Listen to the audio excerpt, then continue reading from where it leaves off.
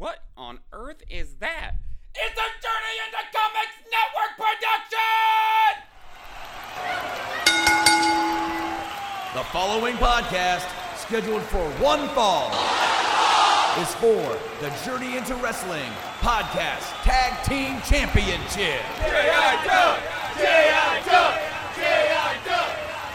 Cero Miedo! Because the Warhorse will fight until he breathes his last breath! I got the whole damn world in my hands! Your arms are just too short to box with God! You just made the list! But the man is back. Daddy's home. Ricky ain't about just taking titles. I'm about taking this up to another level that you've never seen before. I'm a wildfire burning across the countryside. I am Napalm Death. Welcome to Villain Enterprises! No fans, no company, no entity owns pro wrestling. We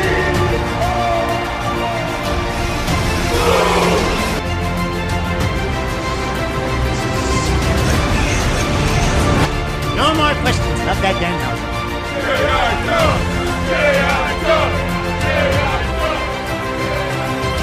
What's up, WrestleManiacs? Welcome to a very special, very different episode of Journey into Wrestling. Today I am the Podfather Nate. Joining me as always, my buddy in crime, my partner, my friend, Buckles. Welcome to the show, friend. How we doing, man? Been an interesting week. I would say that from the time we last recorded to today, I feel like the world got flipped upside down like one of those blizzards at Dairy Queen. They're trying to prove that is good, and they do this, and they're like, hey, check it out, it's good. But when the cup went upside down this time, everything came the fuck out. And it's really interesting for you and me because as people who have been covering this product, this wrestling world for over 365 days straight at this point, the amount of shows we've done, not necessarily week to week, but just covering the product.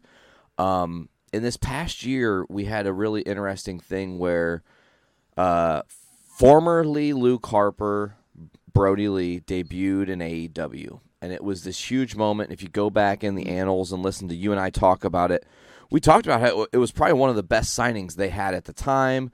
We talked about how it could be huge for the Dark Order and what that meant for that group. And there was a lot of promise. Huge for him. Huge for him. Absolutely. Put him right in the spotlight. I mean, he had a world title match. He was, a TNT champion. Well, like, as the hope going in, like, you and I talked about it before, we were both fans of him in WWE, fans before then when he was still Big Brody Lee, that we had really hoped and really wanted to see him break out in WWE, and I thought that he had gotten kind of an unfair shake to an extent. Well, he had that role where he almost had the big program with Orton, but there was no gold or anything to kind of back it up. No, he had the Intercontinental reign. He had multiple tag reigns. By all means, should have been involved in the Orton Wyatt program at WrestleMania. Absolutely should have been. And then he really kind of got, I mean, not to put too fine a point on it, he got screwed by WWE because they kept him on his contract when all he wanted to do was wrestle. Like, they held him off for a long time, brought him back with Bludgeon Brothers, whatever. And I mean, that repackage was nice. The Bludgeon Brothers was a good thing. It was a little weird, a little strange, but it worked. Yeah. But we all still we were all excited to see him go to AEW because we wanted to see him actually get his real, single shot to show what he could do outside the tag division, and given a focus and given a push on his own right, see what he could do. And he knocked it out of the park. I didn't think he was going to be coming in as the Exalted One. I wasn't really thrilled about it. I wanted to see the comeback of Big Rig, but that's just personal preference on my end. But even so, he killed it as Mr. Brody and made it even better than anything we could have hoped for. He definitely encapsulated a character that is timeless now. Like his short run in AEW, which obviously, if you're watching this, you probably do know the news. We shouldn't be very vague about it from this point forward. Brody passed away, man. And that was day after Christmas. Right after we fucking had recorded and everything. Like, I was still riding high from last episode. We were, talking about... I think the thing that really got me, though, real quick, is just that you and I had talked and had this whole conversation weeks ago about, like, what's Brody doing? Where's he at? What's going on? Why have they kept him off TV for so long? Right. And honestly, just to give you the full-on timeline, we recorded on Christmas Day, Friday, and then the episode went live Saturday, went up on YouTube and everything, and I went to go through my customary, okay, we're going to put it on Twitter, tag a bunch of people, this is how we're going to try to advertise it a little bit more. And I literally just finished posting the episode to our Twitter feed and jumped back over to the main feed, just my normal timeline, scrolling through to see if there's any, funny shit, anything news-wise. And all of a sudden I start seeing this trickle of, oh my God, this isn't happening. Tell me this is not real.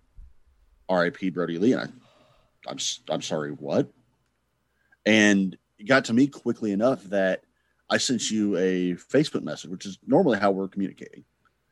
And when you didn't answer right away, I turned around and texted it to you, which I don't normally do. Yeah. So I'm like, I need to get him this information like right fucking now. Yeah, for and sure.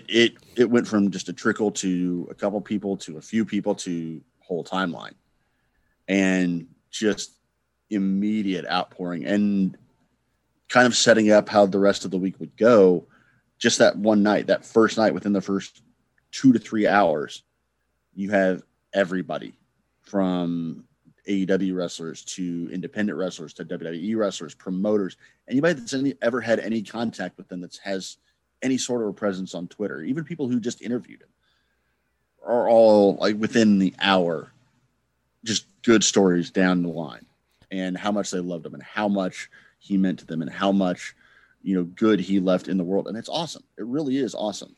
And it was bigger than his presence in the ring. And I think that's what the important thing is. Everybody's talking about the man he was backstage, not where everybody could see, just the person he was with the boys, the person that, had his own experience. And in a lot of ways, I feel this in my life because, and not to compare myself to John Huber or anything like that. That's not it. But what I'm saying is, I've experienced a lot of different things that have led me to now where I'm in my career, and I can tell people, like, these are the ways you can be successful and these are the ways you can avoid defeat. And giving that knowledge to somebody who doesn't have it is invaluable, and it does make you special to that person. And he didn't limit who he would give that knowledge to. He gave it to literally anyone who would willing to sit with him and listen. And he was a larger-than-life character. Of course you're going to sit down and shut the fuck up and listen to what he had to say. So when I saw that text, man, it set me back. I was not, like... Yeah. 2020 has been this really crazy thing where a lot of unexpected shit has happened. You've experienced it. I've experienced it. We've all lost. I said it in my post or whatever on Facebook. But there are 3 times this year that took me so far back. Like, even... It's not even in my personal life. Personal life shit, I've had crazy shit happen this year. But the news of Kobe Bryant's passing was utterly shocking. Mm-hmm. The news of Chadwick Boseman's passing was utterly shocking. And here again, Brody Lee, it was utterly shocking. It took me back. I was stunned. I was cold, numb, stunned. There's something to be said this year in particular that because of COVID, specifically because of COVID, we are hearing deaths every day. Hearing a death in a family, hearing a death in, a statistical form. We're up to almost or over 300,000 at this point.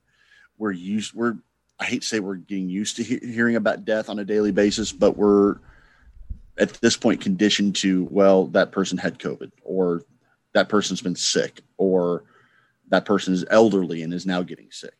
So those 3 that you just mentioned are all young age and came out of absolutely nowhere. So that makes them hit even harder this year in particular. For sure. Because and then it's something we are kind of inuring ourselves, kind of armoring ourselves to expect that if somebody passes it's because of this. It's because of, something that's wasting them away, or some sickness, or something that's, we had, maybe the sickness was something that we didn't see coming, but once we knew about it, we could see it coming down the road. Did you see? You had time to prepare for it.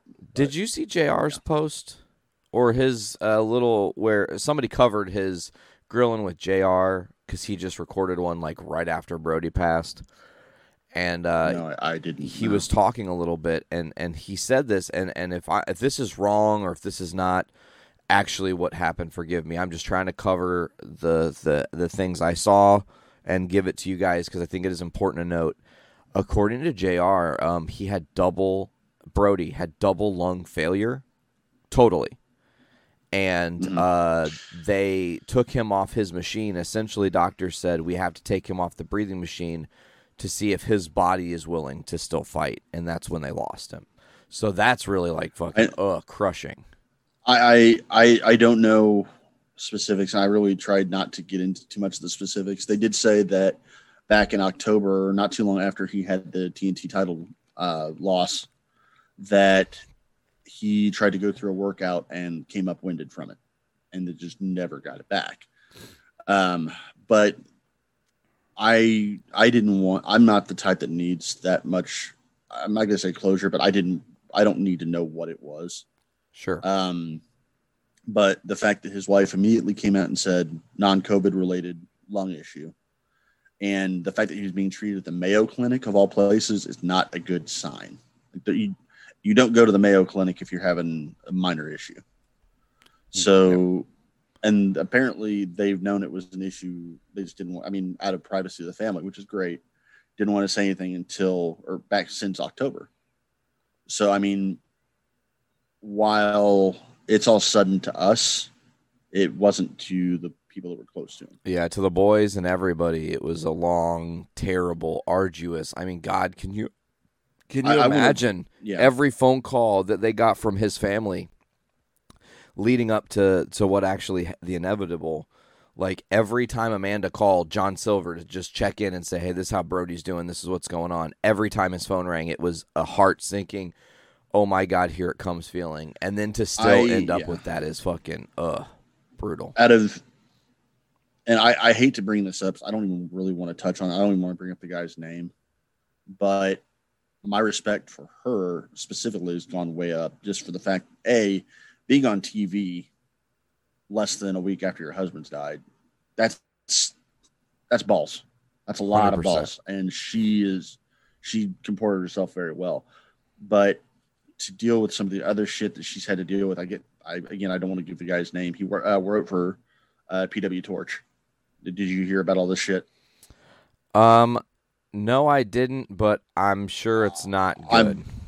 I'm just going to touch on it briefly. A columnist for that website, this is the website that Wade Keller runs, or at least writes for, posted an opinion article saying that she needed to disclose full information to everybody. I did see online this. Because we needed to know what happened, and if she didn't, then she was a terrible person. And this columnist lost his job at PW Torch because of it. Thank God, because it was just an unrepentant ambulance chasing dick move. And she, even to the extent where she had to release a statement explaining all of what happened, or not even like full blown details, but explaining when he started getting sick and the workout thing and all that. But imagine having tried to have to defend yourself, to have to defend your husband's death right after he fucking died. Right. And you're dealing with two children who lost their dad. One kid who, it's really, listen, I've had Ollie in my life since he was tiny, and I know this just as a fact. The littler boy, what is it, Nolan, he's not going to have as much residual impact from this as Brody Jr. We'll talk about Brody Jr. here in a bit, obviously, but I think I think that with this guy being a dick, like I get it. In this era, you're trying to chase the headline, and I get where not where he's coming from, because it's not his place to get that information at all. Like, it's no one's place to have that information. But if you want the information, Go about it a totally different way. Be like, listen, I was a huge fan of Brody, and there's 100 million more questions now than answers. And when you're ready, Amanda, I'm sure we'll all know the story. But until then, go be safe and well with your family. There was no journalistic integrity whatsoever. Well, then he doesn't deserve to be a fucking journalist, man. No, he doesn't. And he's rightfully gotten his comeuppance on that. But it was an interesting thing to see that, and the amount of, and everybody processes grief differently. There's no right way to do it. There's no wrong way to do it. I mean, well, I'm sure there are wrong ways to do it, but the amount of because just due to time, the first thing that aired after his passing was Monday Night Raw, and all eyes on WWE. What are they going to do? We just had Pat Patterson's passing, and they had the 10-bell salute. Are they going to do the same for Brody? They had the graphic up on the front. And honestly, I shouldn't say Raw was the first. Well, yeah, Monday Night Raw was the first show. They immediately started off the show with "It's Monday, you know what that means," and Drew McIntyre doing the "It's Monday, you know what that means." Yeah. And there was tributes from Xavier Woods and tributes from Alexa Bliss did a yeah. And it was beautiful. All of it beautiful. Subtle, too. Very subtle. However, there was never a 10-bell salute. There was no, there wasn't a whole lot on there. And people, namely Brian Myers, took WWE to task for it. And whether that's right or wrong, I can't blame Myers. I have a thought, though. Grief is grief. Grief is grief, and he lost a friend. I get that. I understand that. But here's my thing, because I thought the same, they didn't do the 10-bell salute. That's weird. But then I thought about it, because in this world, you can't just jump to, they're assholes. First of all, the fact they put up a graphic says anything about them. He was literally still an AEW talent when he passed. The fact that they're even acknowledging he existed as a human is a step for WWE. Yes. Them allowing the talent to then pay tribute in their own beautiful way with the subtlety is awesome. But I think they were allowing AEW, his home company, to give that 10-bell salute because that's what was fair. That's something that's come up since then is that there's a rumor, I don't know how true it is, I'm hoping that it is true, that they wanted to let AEW take the first step. They were saying, oh, no, you guys go ahead.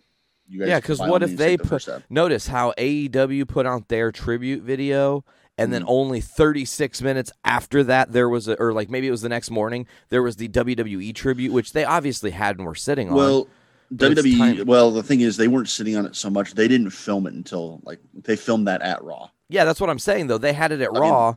And that they filmed it at Raw. They may not have had it put together that night. I got you. So I'm saying they may not. That's only a 48-hour difference, and it may be close enough that no, we're not going to undercut it.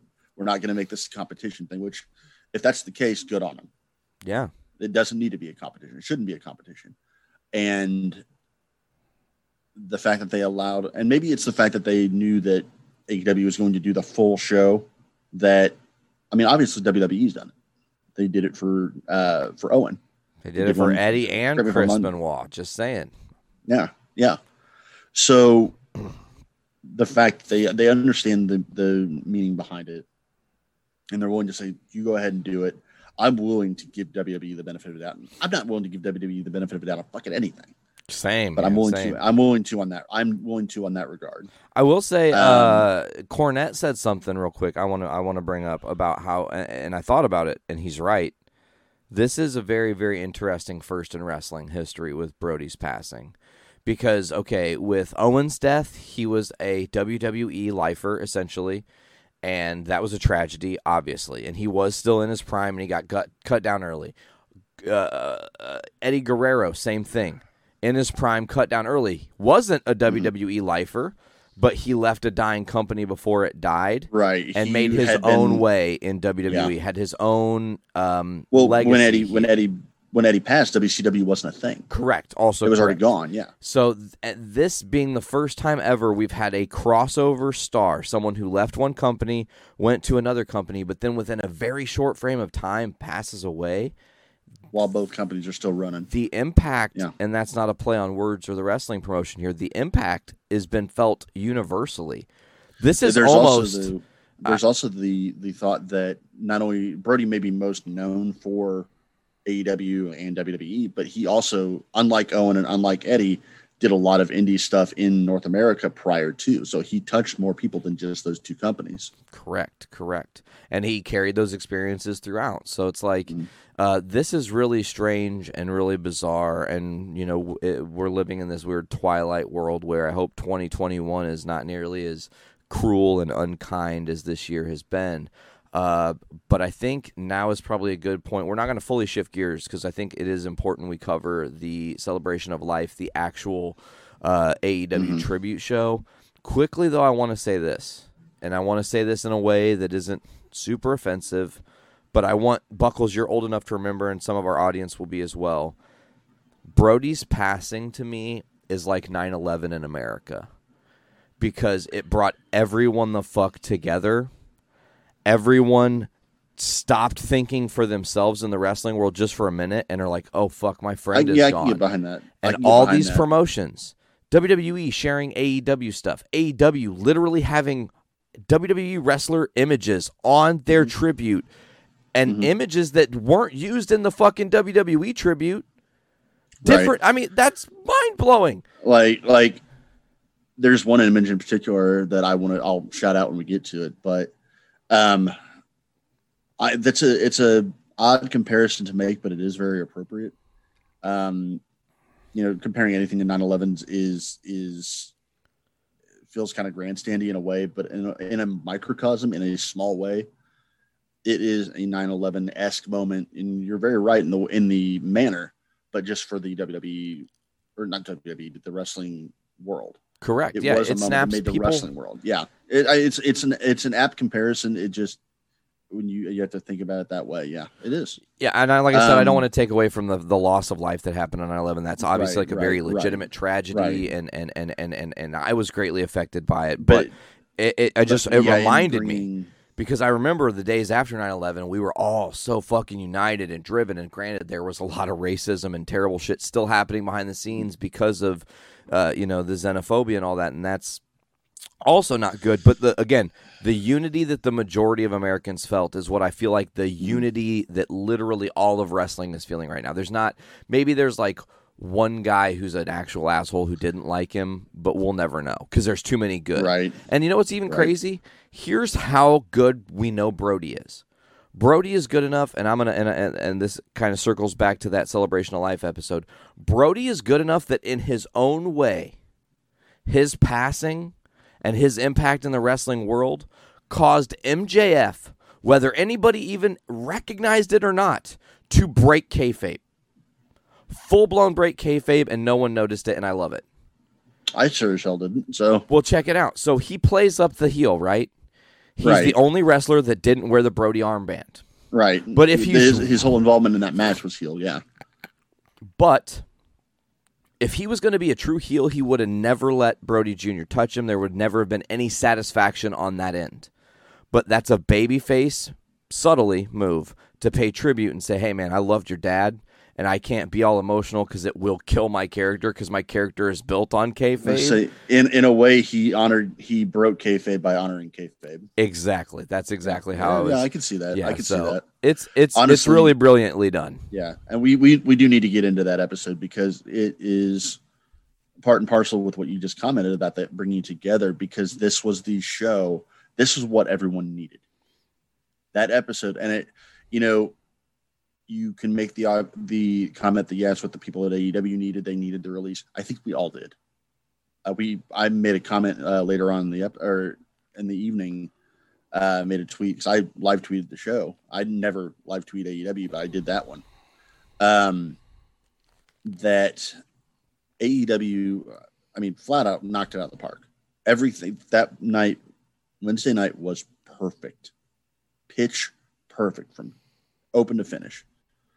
From having even past the finish, from having the 10-bell salute to the wrestler individual tributes to commentary, bringing him up to having the different interviews, Moxley, Jericho, Eddie Kingston, all that, to the gestures they made to the family, everything.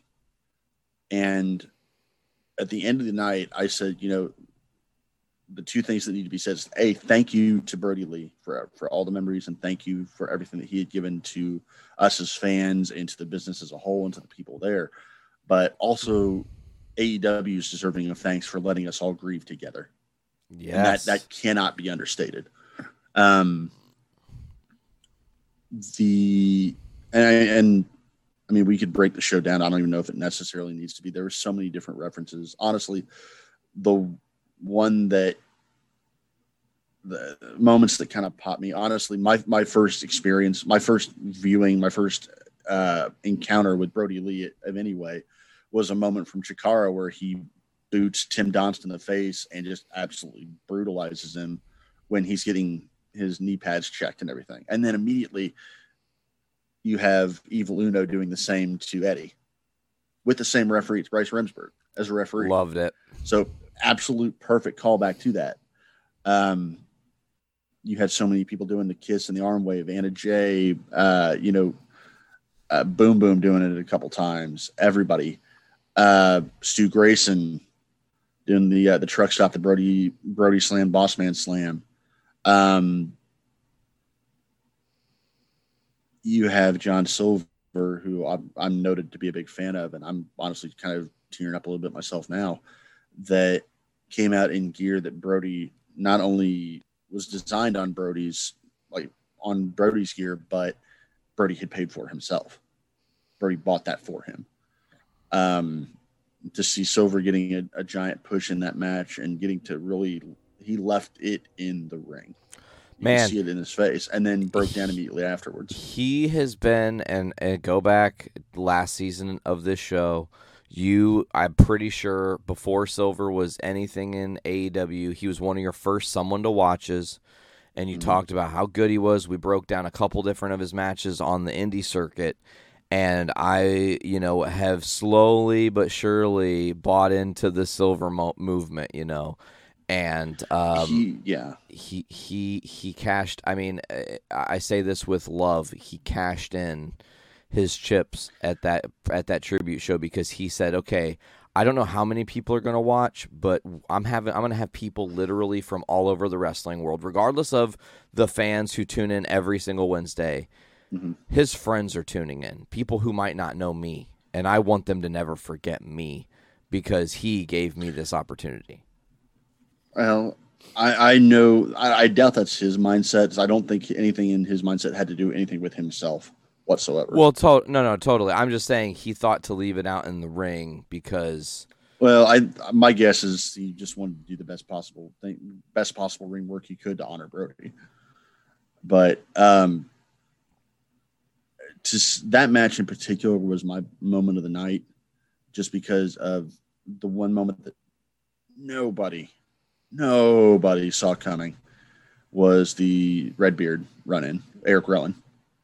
When he came in, I've never been a massive fan of by any stretch of his. He was always, the other guy in the team. His singles work was never anything really to write home about. He got the giant spider shit.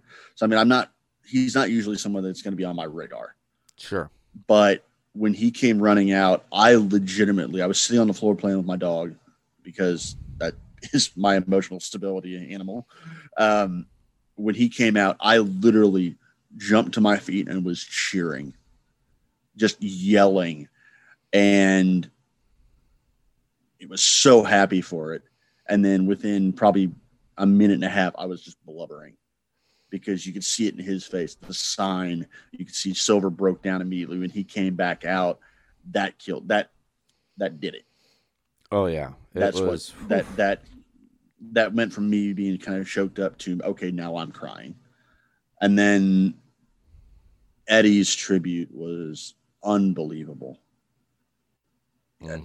He's the best talker on the roster. He's the best talker in pro wrestling regardless of situation. But he's the best talker because everything you hear comes from his heart. Fact. Good, bad, or indifferent. So to hear him, his teachings are never going to leave as long as you remember him is amazing.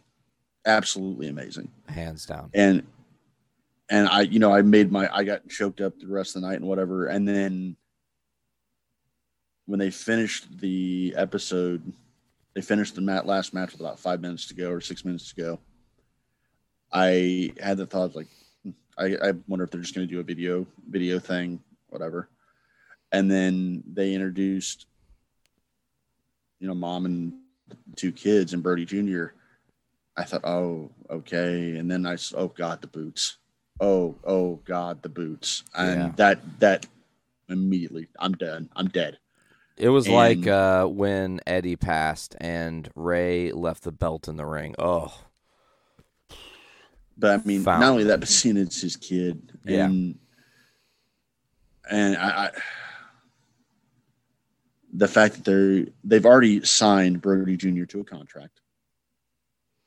Flat out. They've already signed him. Jericho's talking about how they will take care of the family, and you know that to be damn well true. Oh yeah. Then they retired the belt, that design of the belt, give it to Brody Jr. Said this is the actual title. This will stay with you. Was Brody the longest single reigning at the time TNT champ? Was his run longer than Cody's? I don't know. I have no idea, honestly. I'd say pretty comparable. If not, it's pretty comparable. Yeah, for sure. But then they put out. Did you see the video that AEW put out yesterday?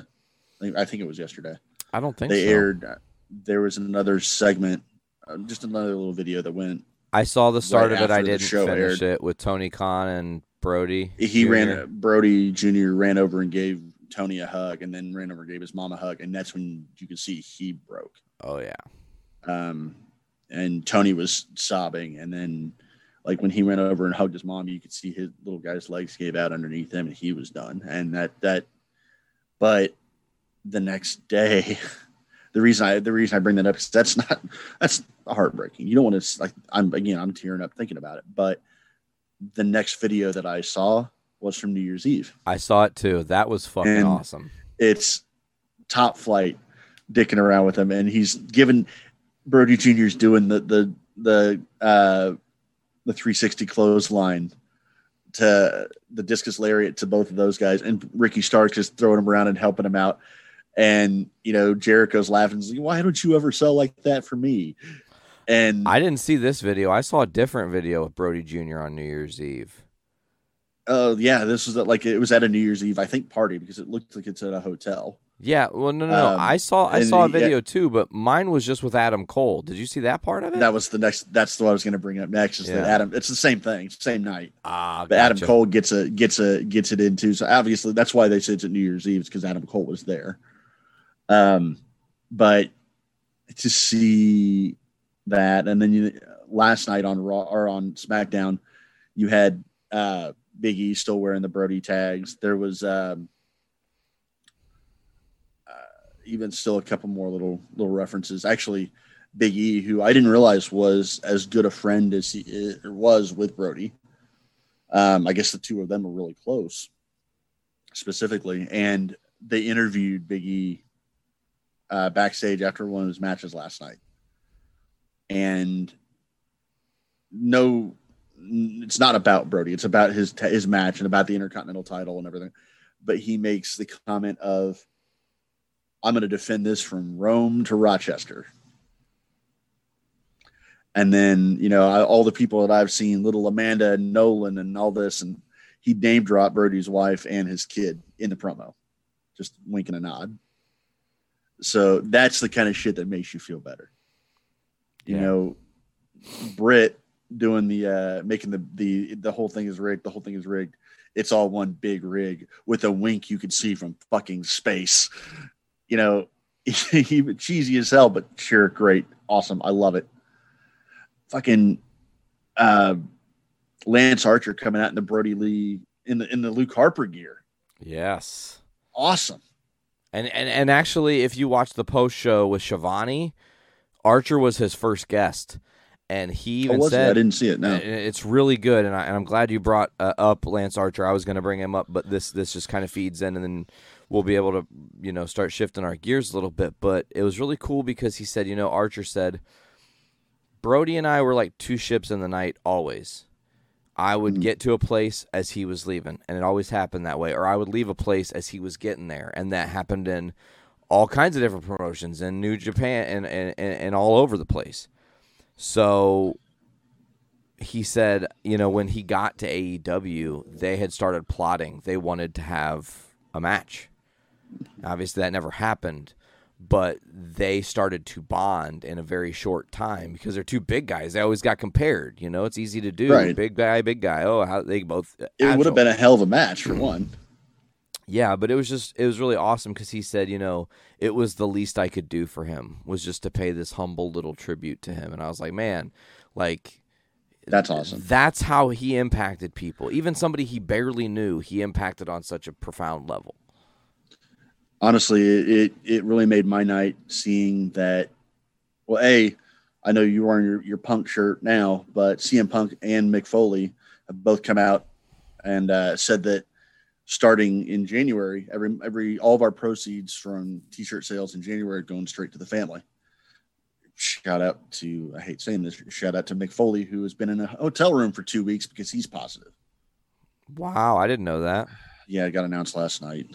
Fucking Mick Foley, the guy who loves Christmas, had to spend Christmas in a hotel room. But they both, are donating all the proceeds. And then when the show kicked off, they have a Brody Lee shirt that goes on sale on Pro Wrestling Tees and says, hey, all the proceeds to this are going to the family. I'm live tweeting the show, so I immediately jumped onto the website. It's down. That site crashed multiple times throughout the night, and that's not a coincidence. If there's that many people that are going on to buy that shirt to promote the family, to help the family, that they're crashing that site multiple times, that makes you feel good. I've got a good friend of mine that I play D&D with that I was just explaining the situation to him, went out and bought the shirt. He doesn't even watch wrestling, but wanted to help out that situation. It's awesome. It's all awesome. It was the highest selling shirt in the first 4 hours. It outsold the Sting record in 24 hours. In 4 hours. And good. That's amazing. And yeah. And to close out, as shitty as 2020 was, thank God I can say was, as shitty as 2020 was, and to end it on such a down note as Brody's passing, to actually end it with that celebration of life the night before New Year's was about the most uplifting thing we could have seen. And again, I can't help but want to thank AEW for allowing us to experience that. Absolutely. Thank you WWE, if that's the case, for allowing them to do that. Thank you for everything involved with that. That's all it needs to be said is thank you. You can say you're sorry and say you can grieve as much as possible, but you also need to say thank you because it allows us to do that. Totally, and bro. That's something that we all needed. And I think honestly, that's probably as good a place as any as we're going to have the segue. The end of 2020 being that way. So now we can kind of take a look at 2020 in the review. Yeah. And yeah, same. Big same. Yeah.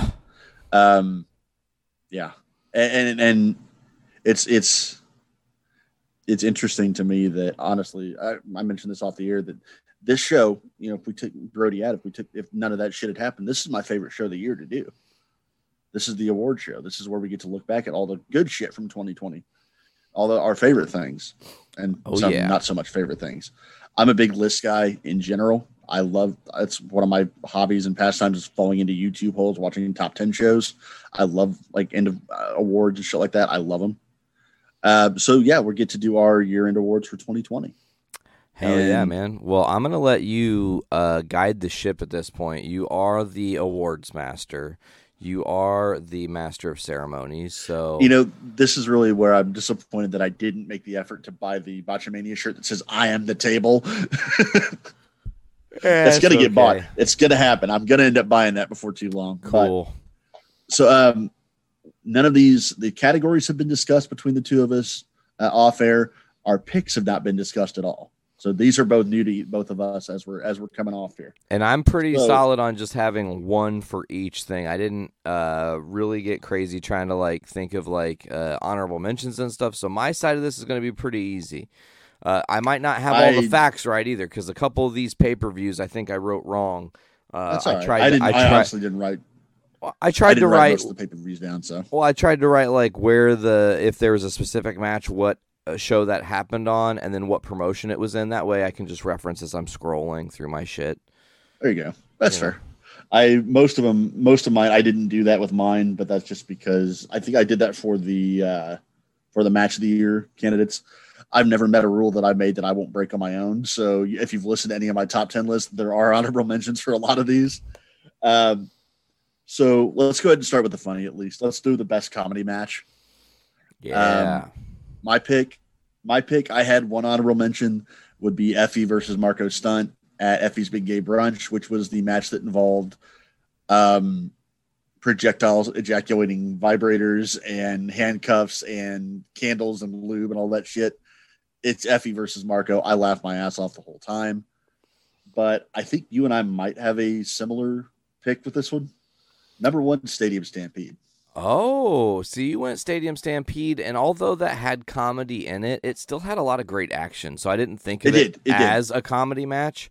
It did. And the match I picked, I don't think is necessarily a comedy match either, but I think that the whole idea behind it is so comical, and the finish was comical that it made it really funny to me, which was Mimosa Mayhem, Jericho Orange Cassidy. Yeah. I mean, that match I can see that. had a lot of funny moments, and again, I watch more of the mainstream stuff, so you having Effie and Marco, as soon as you say that, I'm like, I do need to go back and watch that match, because you said that earlier when that happened, and I need to watch it. Yeah. So. The Mimosa Mayhem match, again, I like the idea that the setup for it was comical. The match itself may not have been so much. It was on my radar for it. I have Stadium Stampede because it was equal parts comedy and action. Like, yeah, you get the action of the stuff that happened in the ring that was set up, but you also have fucking Hangman riding out on a horse. You have Jericho throwing the Judas effect into the mascot. The fact that they all came out in shoulder pads was just awesome. I love it. We do also have Best Comedy Moment, which I can piggyback off that, actually, though, because mine go ahead. comes from the Mimosa Mayhem moment. The best moment of it was when Inner Circle got juiced by OC when they were in the middle of the ring, and he dropped like the DX style OJ all over. I laughed so hard. Just Jericho's reaction, the ruining of the suit. Mm-hmm. The fact that gimmick is still something he talks about, like the suit. The fact that Jericho is involved in most of these things is saying enough. I had a couple honorable mentions. I had the Nikki Cross versus Michael Cole, one of the first SmackDowns after the pandemic lockdown. When she's like just jumping on the table and screaming, and he's trying to tell her to social distance. I lost it. Also, a quick caveat: anything involving R-Truth this year was going to be a category for comedy moment of the year. Him and the 24/7 title has been fantastic, and it never needs to come off of him. But my comedy moment of the year was the Dinner Debonair. Oh, that was great too. Yes, everything about that was comedic, and the fact that it won a mainstream TV award outside of wrestling. Wait, what? Says something to. Yeah, that's what the little plaque that MJF's been carrying around. They actually won a little best moment on TV for the year. I didn't know that. That's awesome. I don't know what promotion it was, but some actual TV reviewer gave them that. So going from best, we have worst angle. Who do you have as your worst angle? Okay, well, apparently my phone decided to delete that and tried to put Orton versus Edge as the worst match, but that's not true. Worst angle for me is pretty easy, bro, because it's same fucking angle they did. They ran this for 12 straight weeks. Lana is the table. Yep, that was my award as well. God. Lana versus Nia. Lana versus Nia Jax is hands down the worst angle of the year. Just for the sheer amount of stupid that it involved and how long that ran.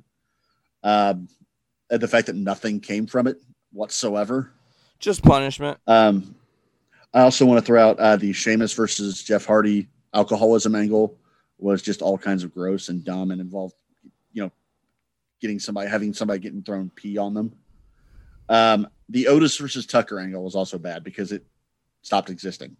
They broke up Heavy Machinery to just do nothing. Tucker turned on Otis, and then Tucker hasn't been seen since. Yeah, he's not even in the 24/7 chase. So, what is your best angle then? Orton versus Edge. I thought they told a very real story that over the decades has come to fruition. You had Edge coming out of retirement. You had the rated RKO moment at the Rumble. Then you had everything that dissolves. Randy turning his back on Edge, essentially having this Iron Man crazy fucking match they had at WrestleMania that injured Edge again.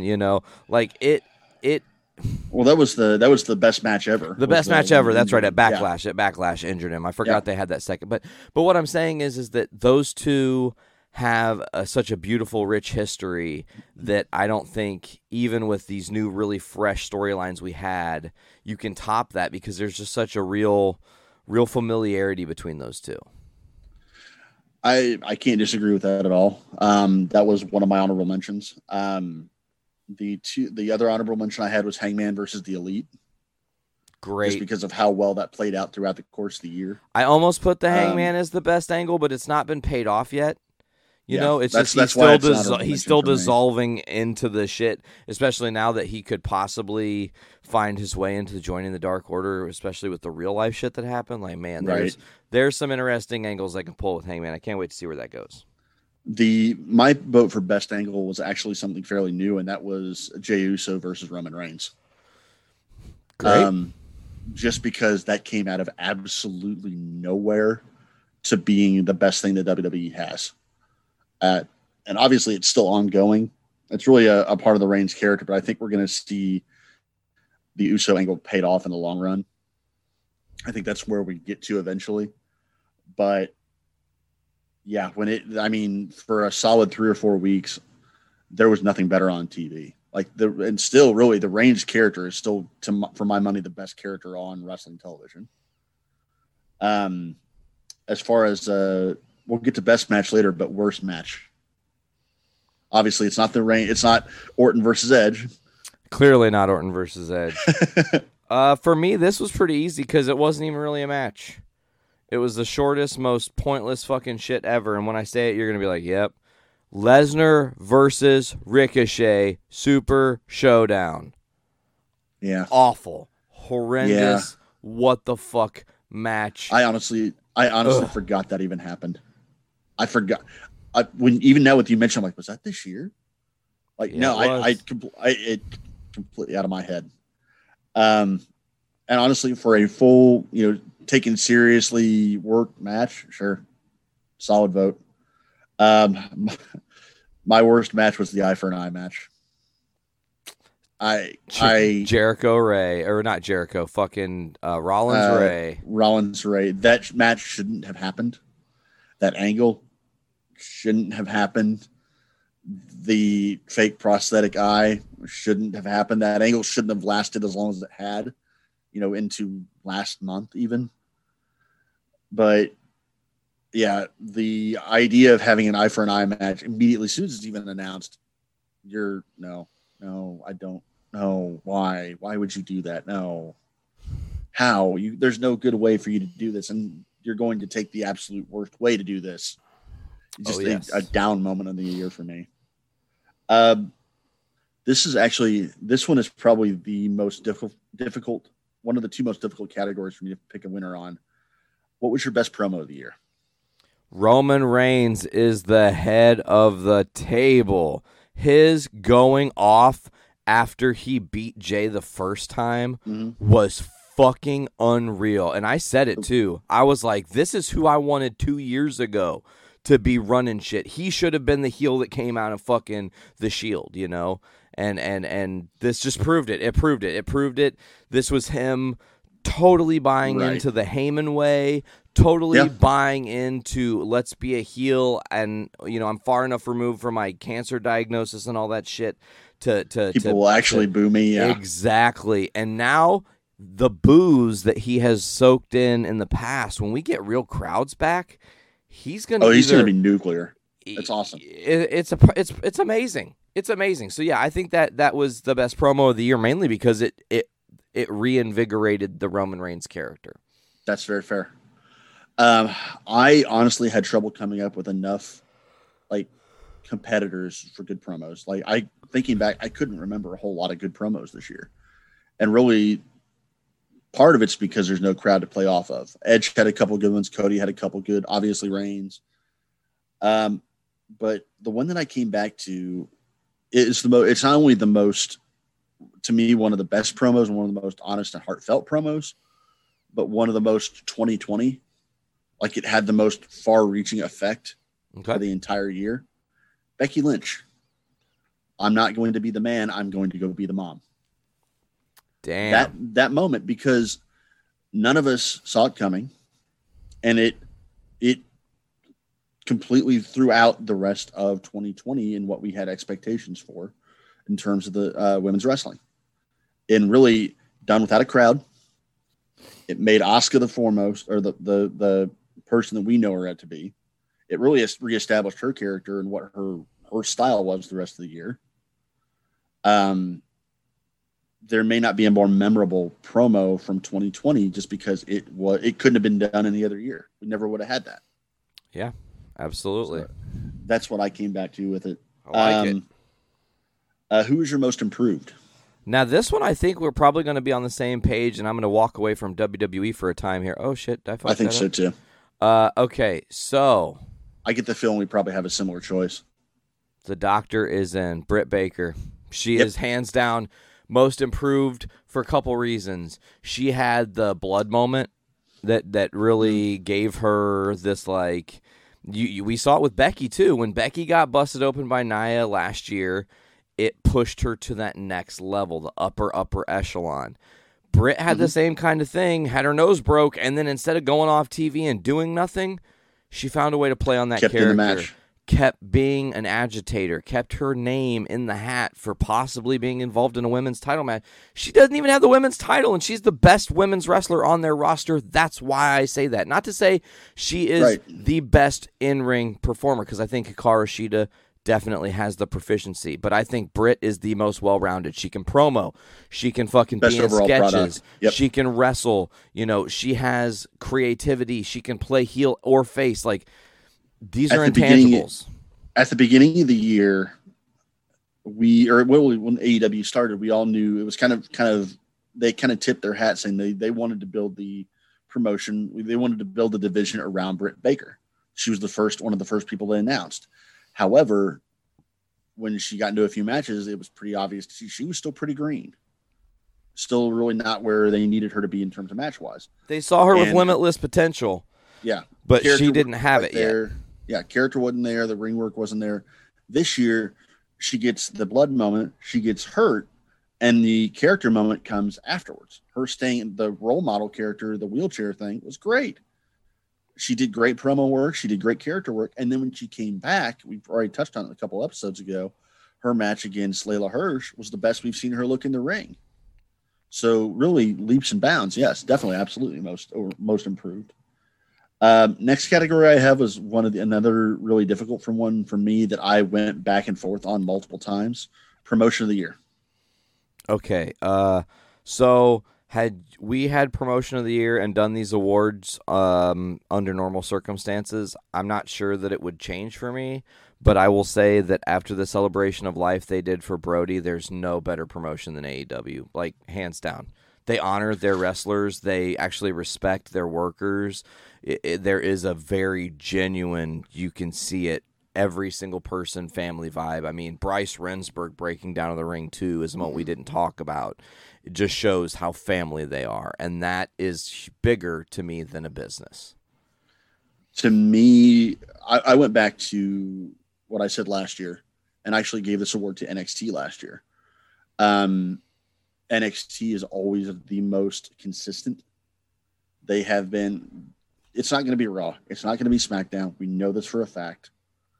NXT is booking wise is always consistent. Their programs, their weekly in and out's always great.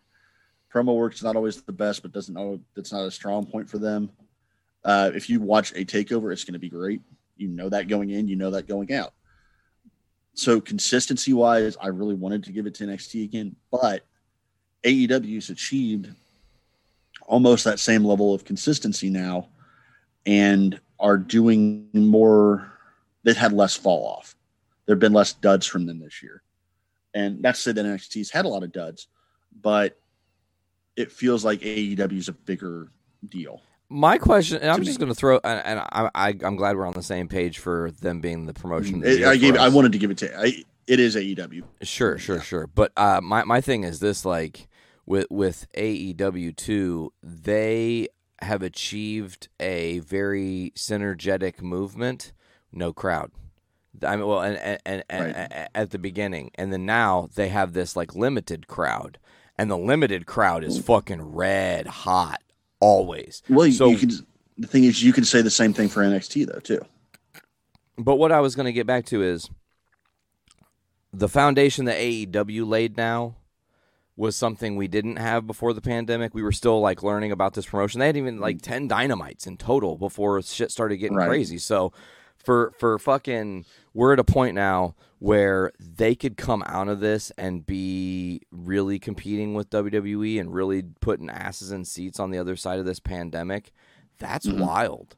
Like, no, it is. It absolutely is. They pushed really hard during a pandemic to make their product unfuckwithable, and they did that. Not to say that they haven't had their drop-offs. There's moments in the shows that, fall kind of flat. There's angles that disappear, whatever. Stupid decision-making and not protecting Matt Hardy. Yeah. Anything involving Brandy, really. There's stuff that should have probably fallen by the wayside, or maybe just wasn't right. But the fact that we're finding so few things to nitpick in their second year is impressive. Their first full year is impressive. Absolutely. Best tag team. You're going to be jazzed on this one for me. Okay. Non-champions. Easy to say, oh, it's FTR. Easy to say, oh, it's the Bucks. But I think the best... FTR just got the PWI top 50. Okay. Sure. Great for them. Got that issue over there. But my thing is this. Best tag team comes from a tag team that wasn't talked about or prevalent in any way last year, that is now becoming a fan favorite in a faction that's becoming a fan favorite in a faction that should technically be heels, but somehow they found a way to be favorable heels, and I don't really understand that, because the best tag team, in my opinion, is John Silver, Alex Reynolds. They were in so many fucking tag matches this year. It is crazy.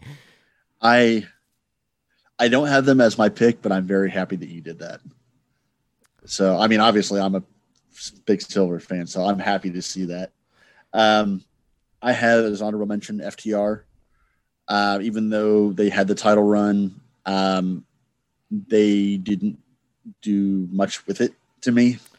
Like, they're a great tag team, but they're not, by definition, they're not flashy. Their feuds were not very good.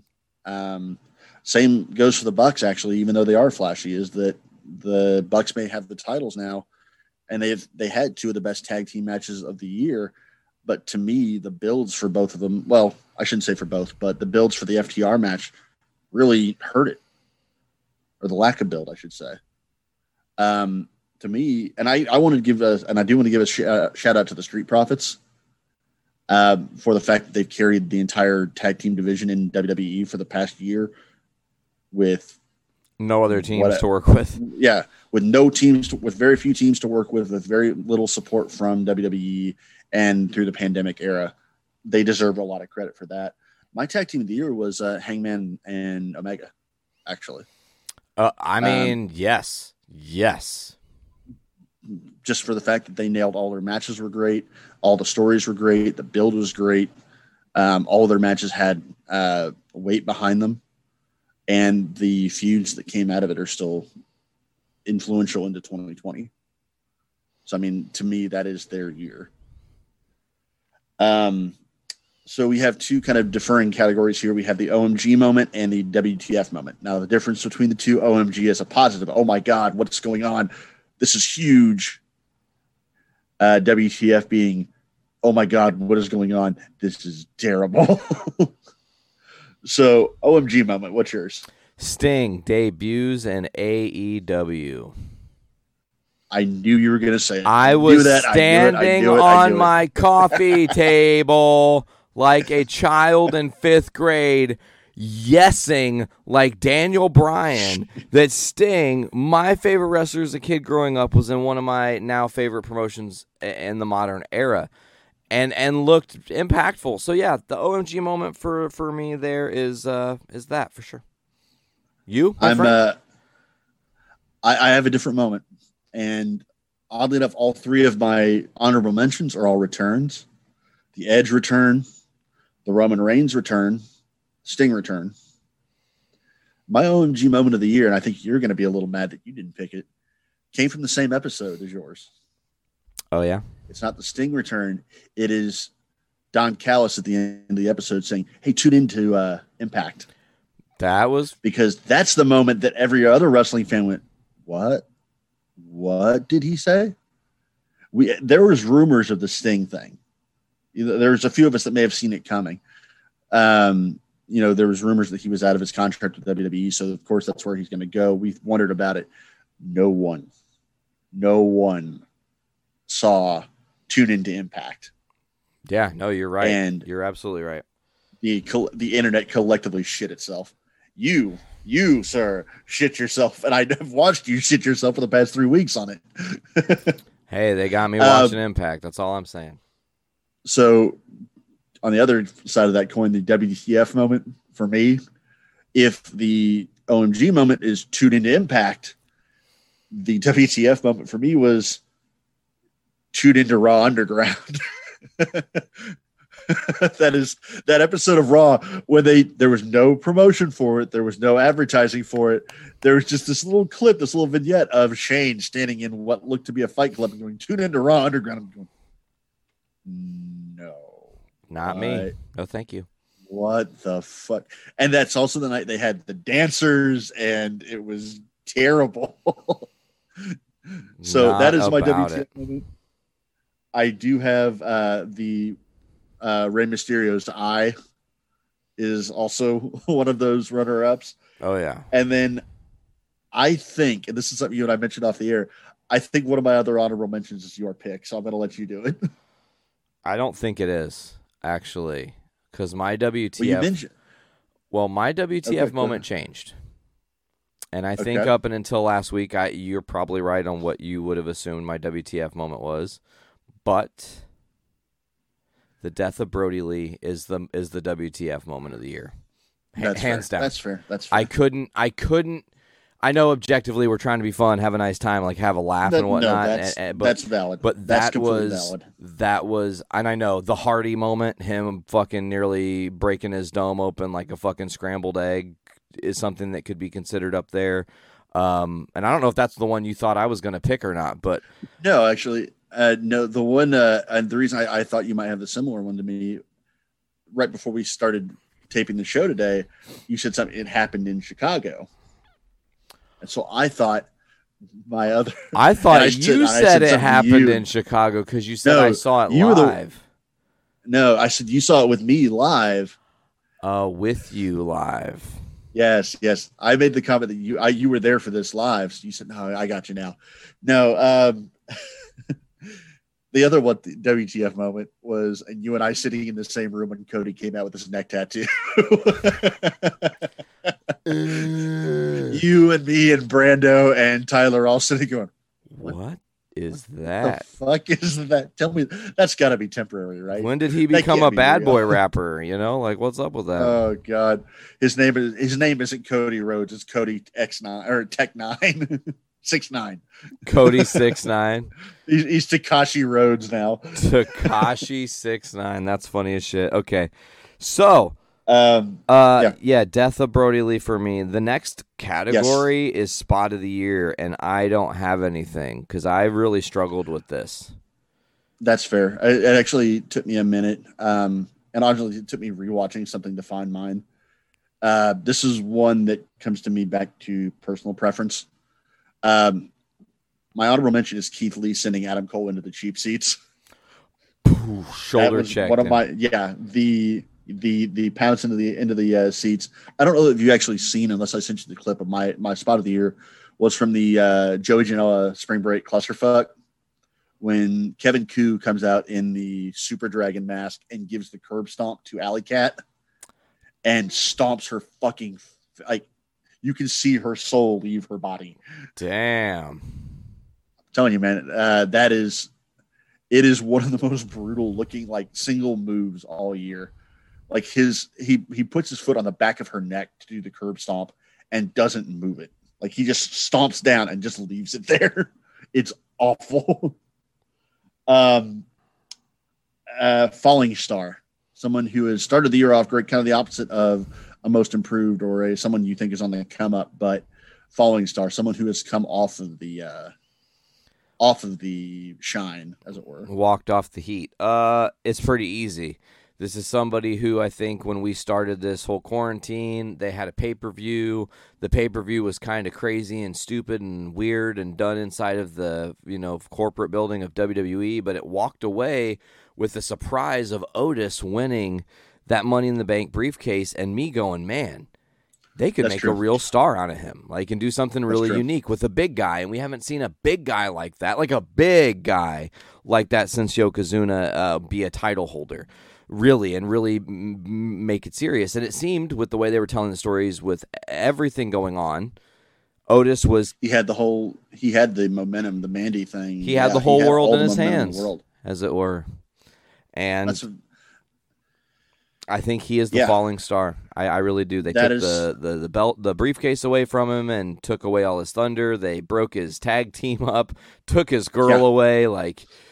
That is a extremely valid pick.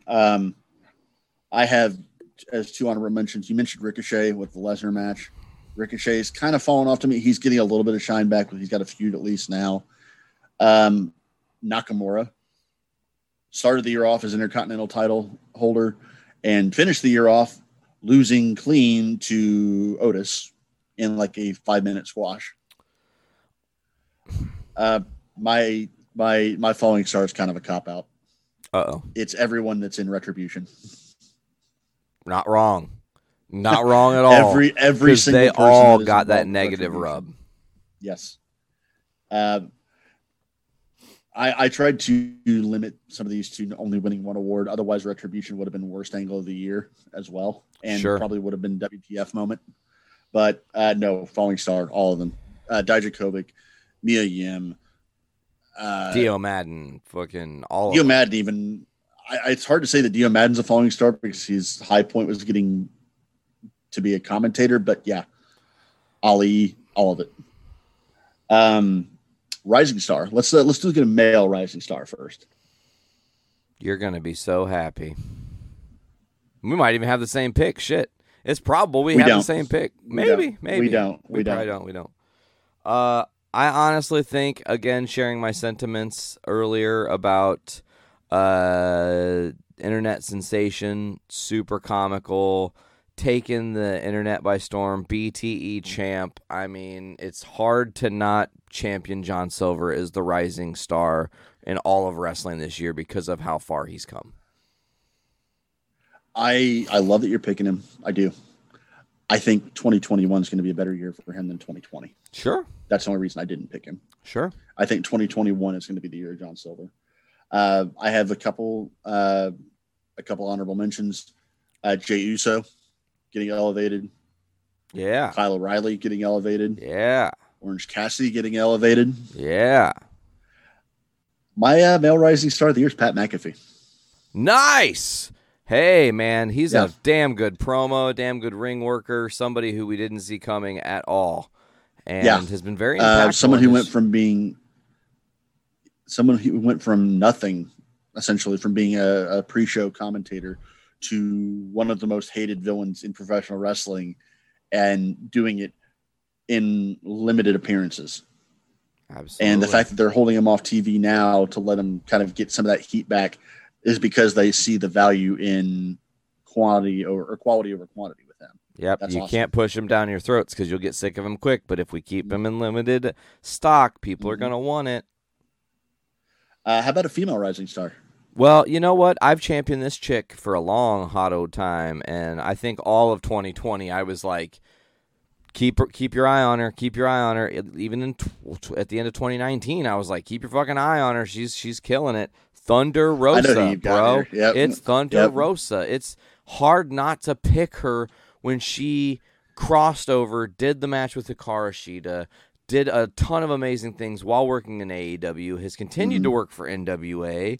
I mean, the promo she cut, was it last week or the week before? 2 weeks, yeah. And they're putting, and what are they doing? Look, right now, here is validation. Most improved female wrestler against the star of the rising star. Female star of the year.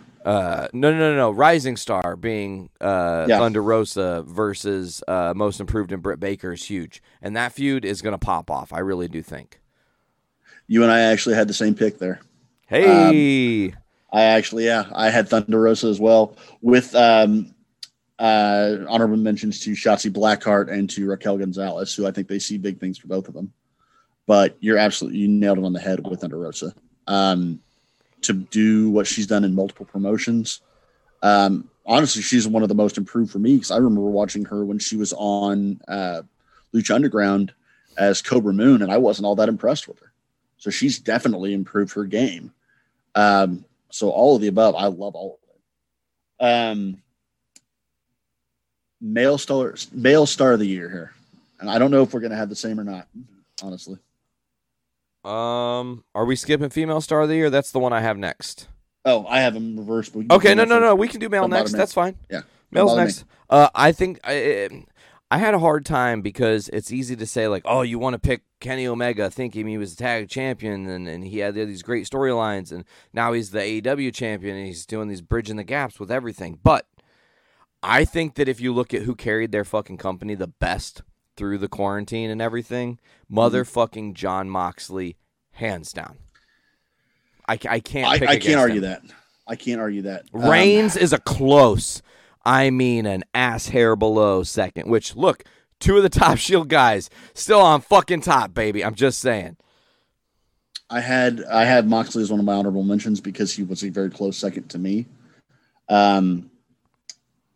Reigns probably would have gotten it if he'd have stuck around all year. If he'd been doing this current character all year, would have had it. Orton this is probably the best year Orton's ever had character-wise. Omega, I don't think we need to really say a whole hell of a lot, but my male star of the year was actually Drew McIntyre for the same reasons you gave to Moxley. Yeah, and McIntyre could very easily have the same. Yeah. For the exact same reasons. The only difference that the only reason I gave it to McIntyre this year specifically was that Moxley was a proven star beforehand. Moxley was a proven star last year. So he was carrying the company before he even got the title. Whereas McIntyre got put on the map with the Royal Rumble, carried it through the weirdest WrestleMania ever, carried it through, up and down feud with Orton. Wasn't able to just carry it through the WrestleMania. I mean, he had to really elevate considering he was getting his moment in front of no one. Right. That's hard. I mean, just the thought of that is fucking really difficult. Right. And he's not only carrying the torch for WWE, but he has stepped up to be the guy for them. Like, not just a title holder, but he has stepped up to be the guy for Raw. And really, if not for Reigns, would be the guy for all of WWE. And I can't undersell that.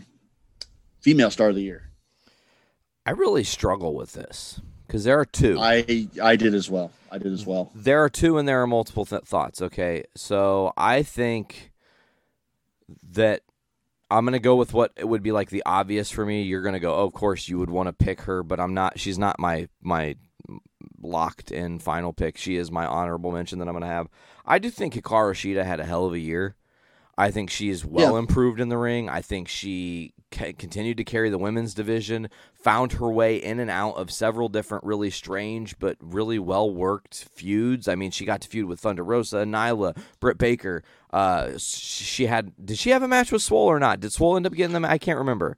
I think she did. She did get so. I mean, she worked with the majority of the roster. There wasn't really a feud, but yeah, there was a match. So she's plowed through pretty much the entire available. The only person she hasn't really worked with is Chris Statlander, and Stat got hurt. So what does that say? But I think when you look at all the divisions, all the companies that have women's rosters, and you look at the monsters, the slayers, the ones that drive you to watch the product, I think a name that doesn't get enough coverage here on this show, and I'm at fault, but I'm going to be covering her a lot more considering how much I've been watching their product now, is Deonna Purrazzo.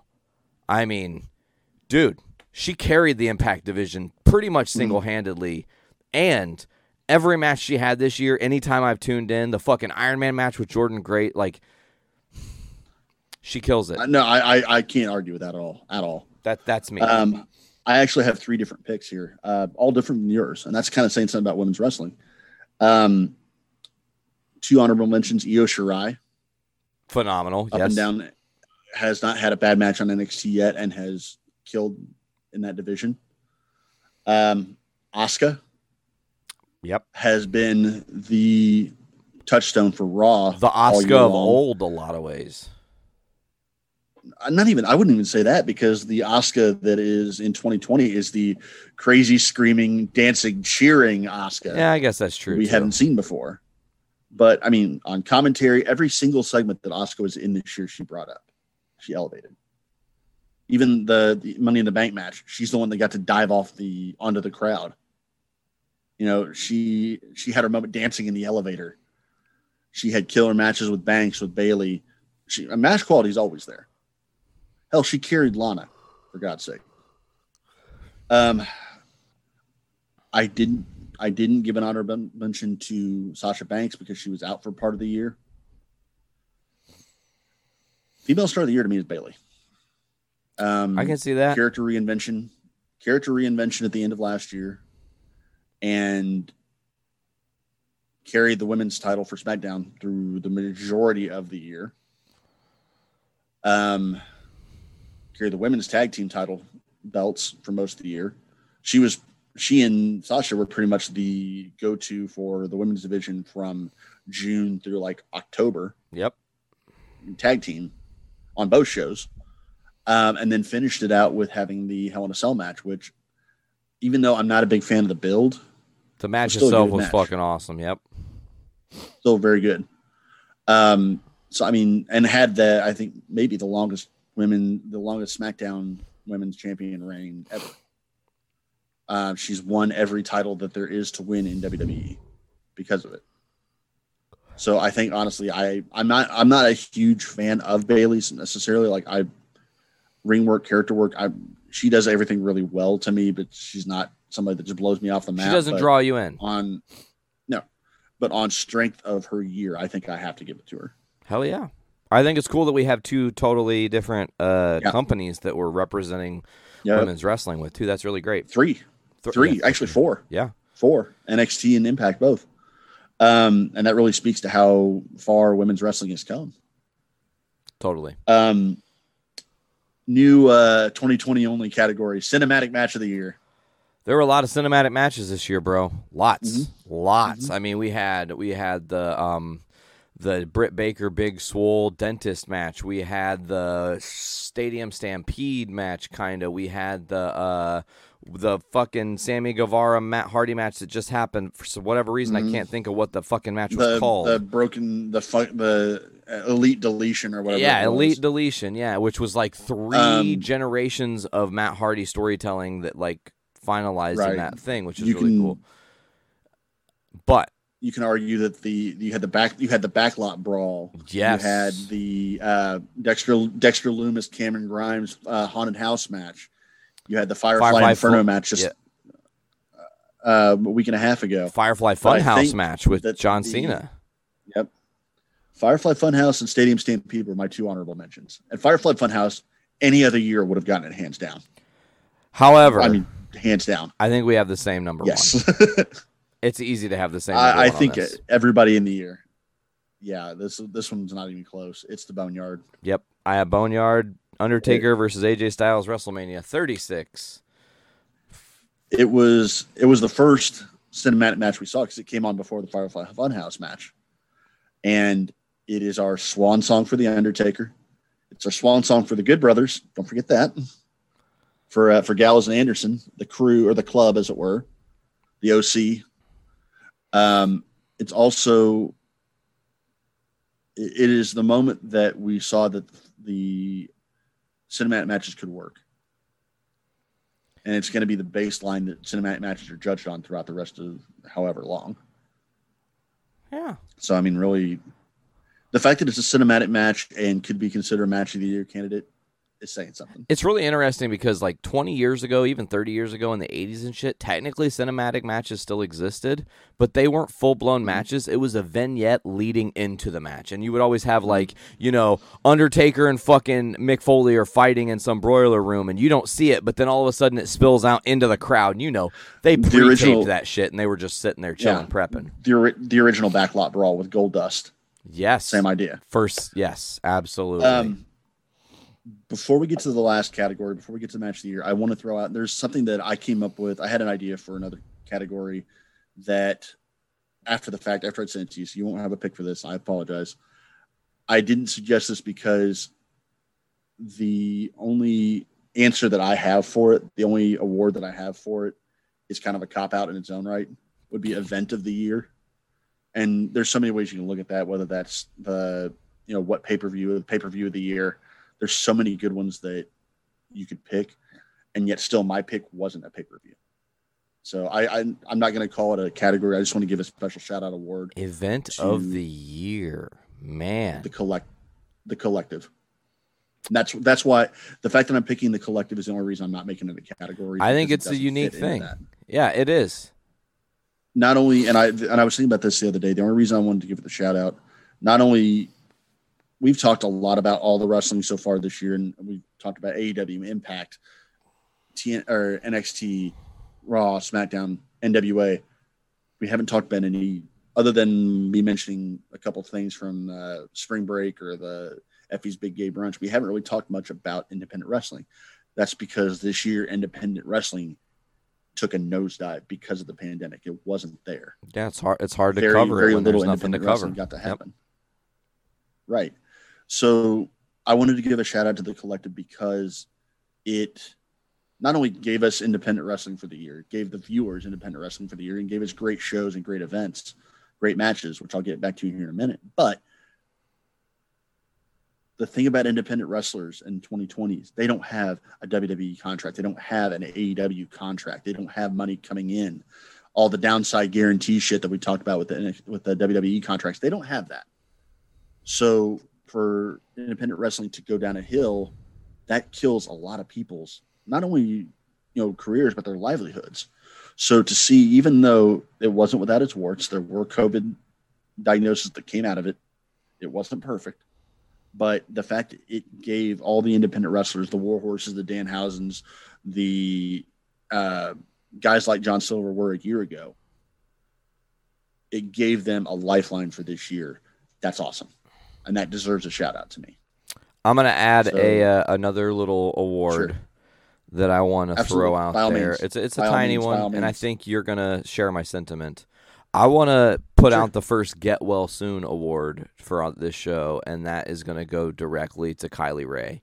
Whatever she's dealing with in her life, she stepped away from wrestling. That's a big story we didn't talk about on this show.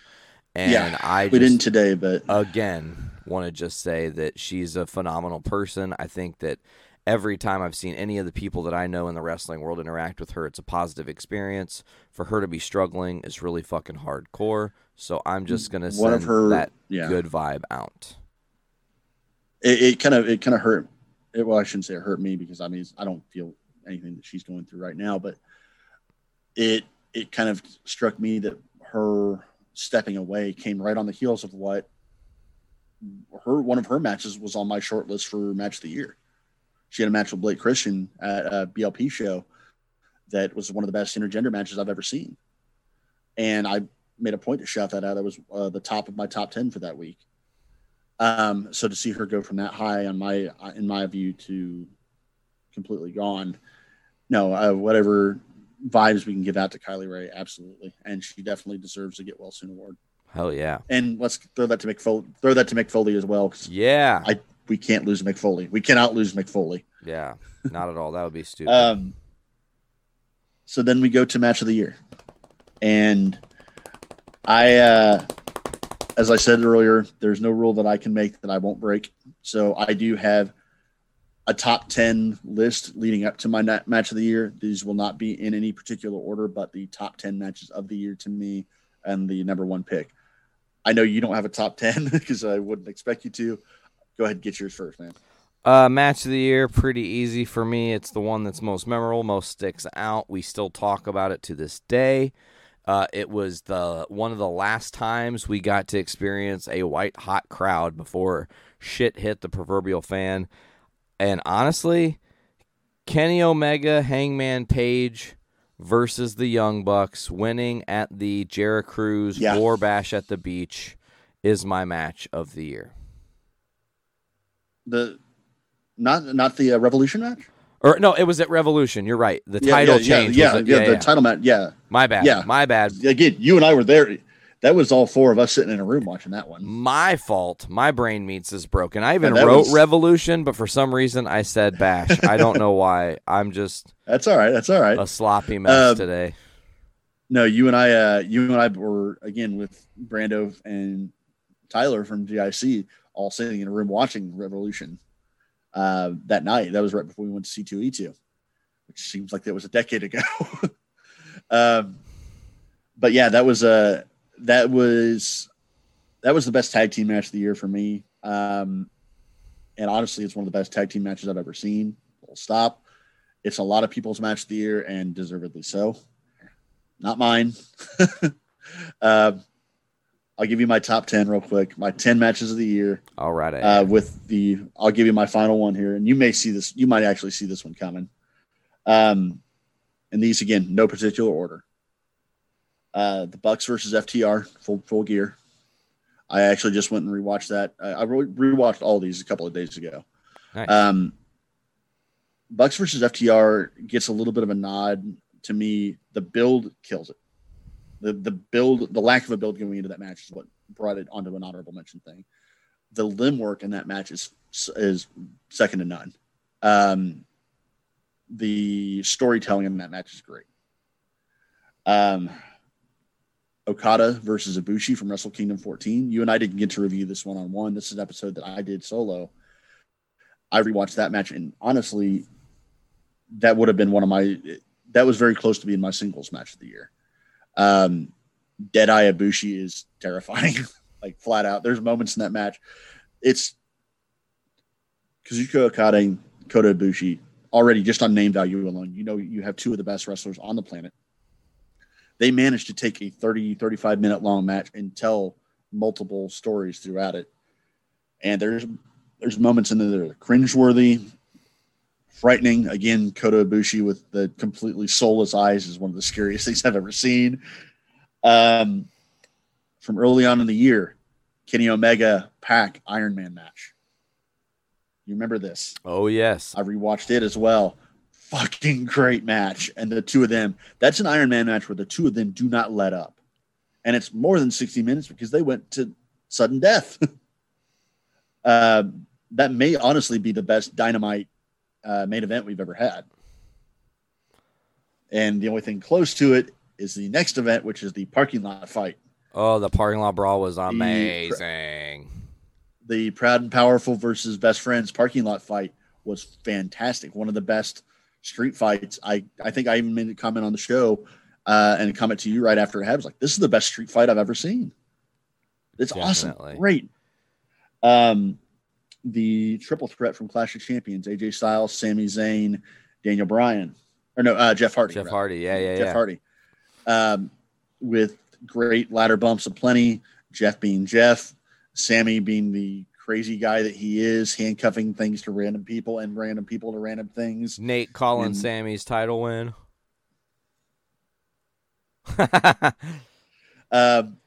Jeff Hardy getting handcuffs put through his earlobe. I also have from the Joey Janela Spring Break, Lee Moriarty versus Jonathan Gresham from Ring of Honor. That is my indie match of the year. And you'll see this come up over the next few minutes, that the kind of grapple fuck technical wrestling matches are my jam. They're my personal favorite thing to watch, and that was a phenomenal version of that.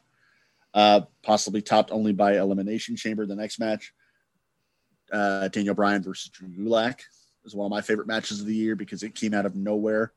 Daniel Bryan also had a great match with AJ Styles. The only reason I dropped that off is because it suffered being on live TV and having commercials. Then I have Kyle O'Reilly versus Finn Balor, TakeOver 31. Again, same grapple fuck style, same grapple fuck station. Second place would be the Revolution tag team match, Bucks and Hangman and Omega. I do want to point out that I notably don't have any women's matches on here, and that might surprise and piss off a couple of people. Io Shirai and Rhea Ripley from TakeOver a couple weeks back almost made it on.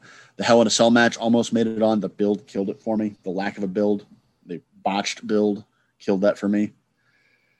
So my match of the year, and again, you might have seen this coming, is Walter versus Ilya Dragunov from NXT UK. Have you? I know you. No, that's one of the matches. I'm going to catch hell for this. It's one of the matches that I have literally sat down to watch like 10 different times, and not even got to start it because shit keeps coming up. Little kid, little job. I understand. You know the shit, man. But I, of course, that's the match of the year for you because it's a heavy hitter. A lot of people loved it. It definitely was up there, and something that had I watched it, it definitely would have been in the consideration. But yeah, no, I love the differentials of our lists. I want to say specifically for that match of the year that the reason it got solidified over the tag team match, because again, that is probably the best tag team match I've ever seen. There was a couple of factors that went into it. One being, flat out great match on its own right. It is a great Walter match, and Walter does not have bad matches. If you remember, Walter versus Tyler Bate was my match of the year last year. Yes, it was. So that's 2 years in a row that he's won. Walter in a main event position is a great storyteller in the ring. Ilya Dragunov is also a great storyteller. The build really wasn't there because NXT UK really wasn't there. But the two of them had the most violent match I think I've ever seen in terms of a non-weapon based match. They beat the living shit out of each other. They looked like they'd been through a car crash, and all they did was put hands on each other. The story is great, but the reason the nod that it got, and you mentioned it with your match of the year being one of the last we had with the live crowd, the last really hot crowd. There was no crowd for this at all. There was no one else in the arena other than camera crew. Damn. And it made it better because you could hear every impact. You could hear the selling. You could hear you felt it that much more. You could hear a pin drop in that arena otherwise. And it got the nod for match of the year for me because you could not have that any other year. That match in 2019, probably in that top 10 list, but it wouldn't be number one because there's no match that is more indicative and could not happen to any other year than that match. And to me, that defines match of the year. Hell yeah. So, I put way too much thought into these things. No, it's good that you do, man. I just, when I make my lists, like, I don't have the propensity to go back and rewatch everything because a lot of times I don't remember where everything came from. So when I'm writing this list, I'm scrolling and looking at what you say are the things going, well, what did I remember really loving? What sticks out first? And usually what stuck out first is what I think should go there. And that's right. And that's valid. That's completely valid. Honestly, like I said, I went and rewatched because I've had time off this week. I went and rewatched all those top 10 matches because I wanted to solidify. I actually had more than that. I had the women's matches on there. I had, Reigns and Drew McIntyre is another great example that didn't make that. I wanted to cut back to a top 10.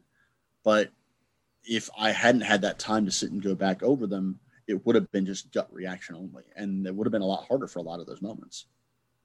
The year in review, like, we couldn't have had a more fucked up year in terms of wrestling, good, bad, and different, whatever. We ran the gamut for sure. Yeah. We went from crazy crowds on a boat and what may be honestly the best Royal Rumble of all time to no crowds, to the weirdest WrestleMania of all time, a 2-day WrestleMania. Do you think now if we went back and rewatched the entirety of WrestleMania 36 being used to the no crowd that we would enjoy it more?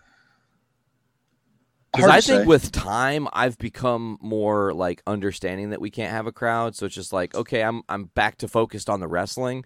And I think in a lot of ways, when it first happened, I was like kind of pissed off. Like, we don't have fucking crowds. Like, it takes away from it. The energy's not there.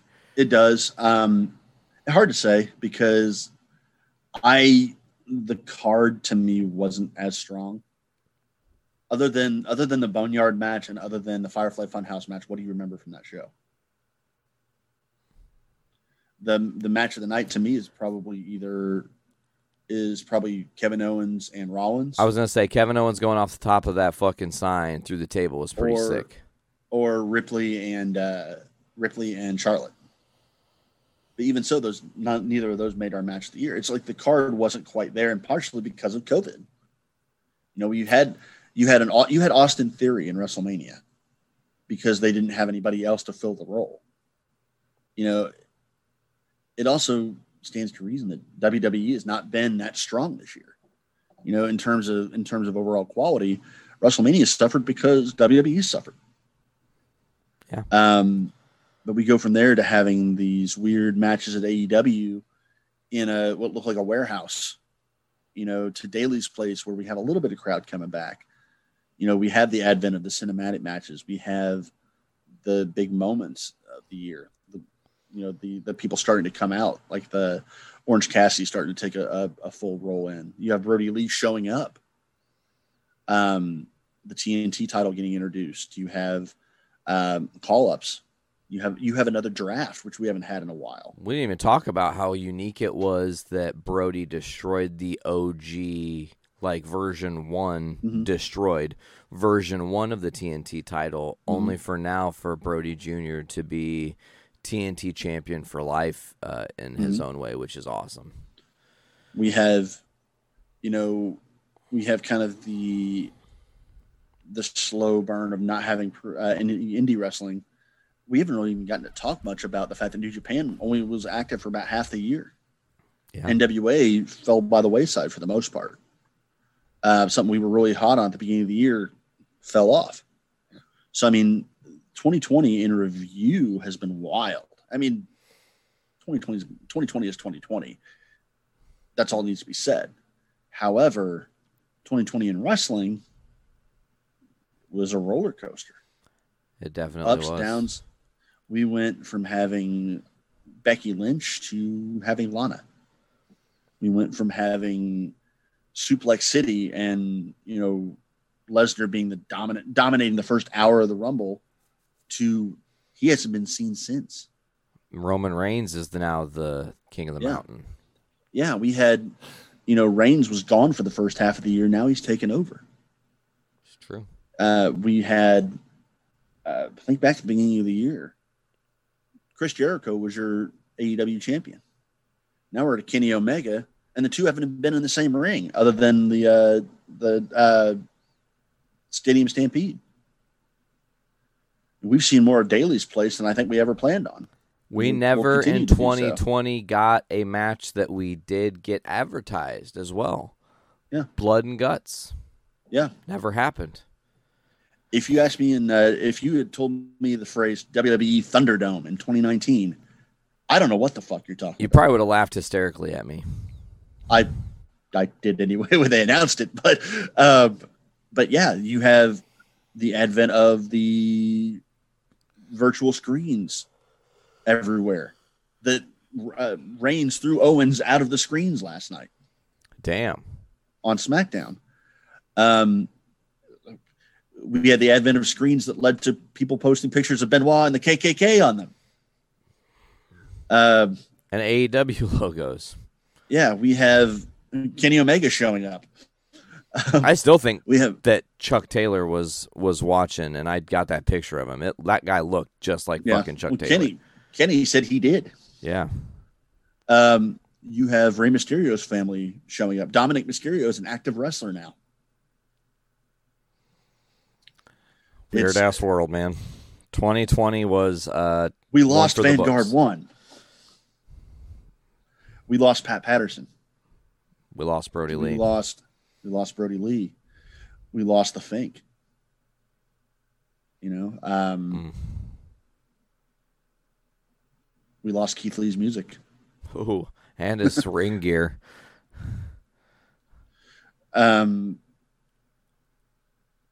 Yeah, there's not really a good way to put a bow in 2020 other than just to peace out. 2020. We did it. We survived. Get out of here. We're going to go do other things now in 2021 that we'll never listen. I said it. Okay, so I don't know if I said on the show, I work at a cannabis dispensary. I love my job. It's fucking great.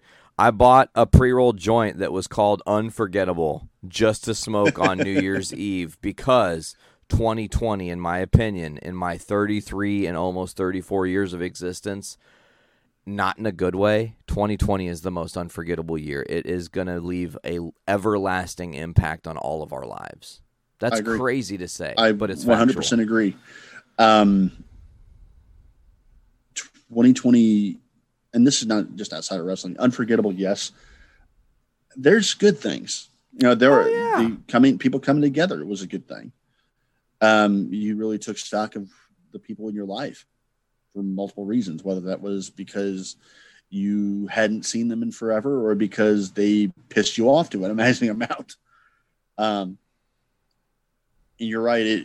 2020 as a whole is the most seminal moment in our generation right now. I would say 9/11 would be that as well, because that is still falling within the same 20-year span.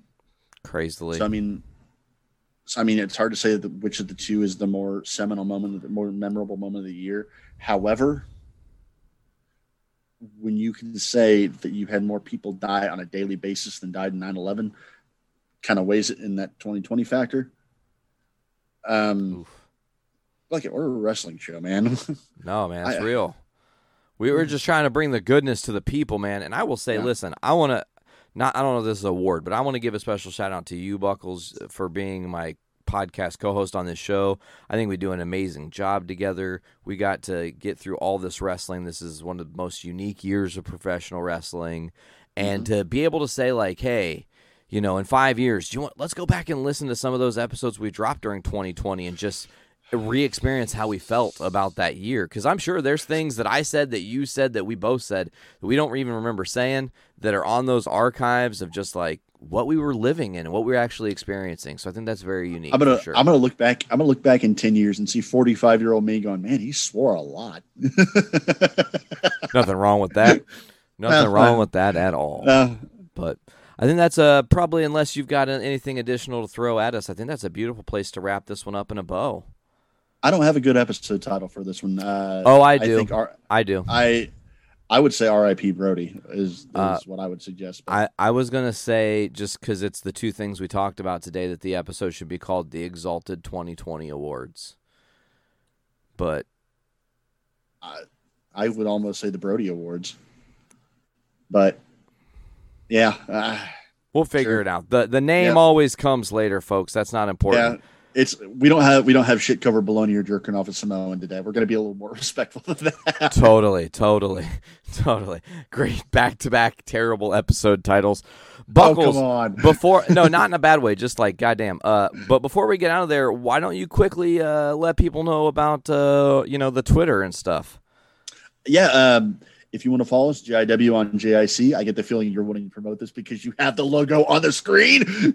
Right now, it's on there. It's over our faces.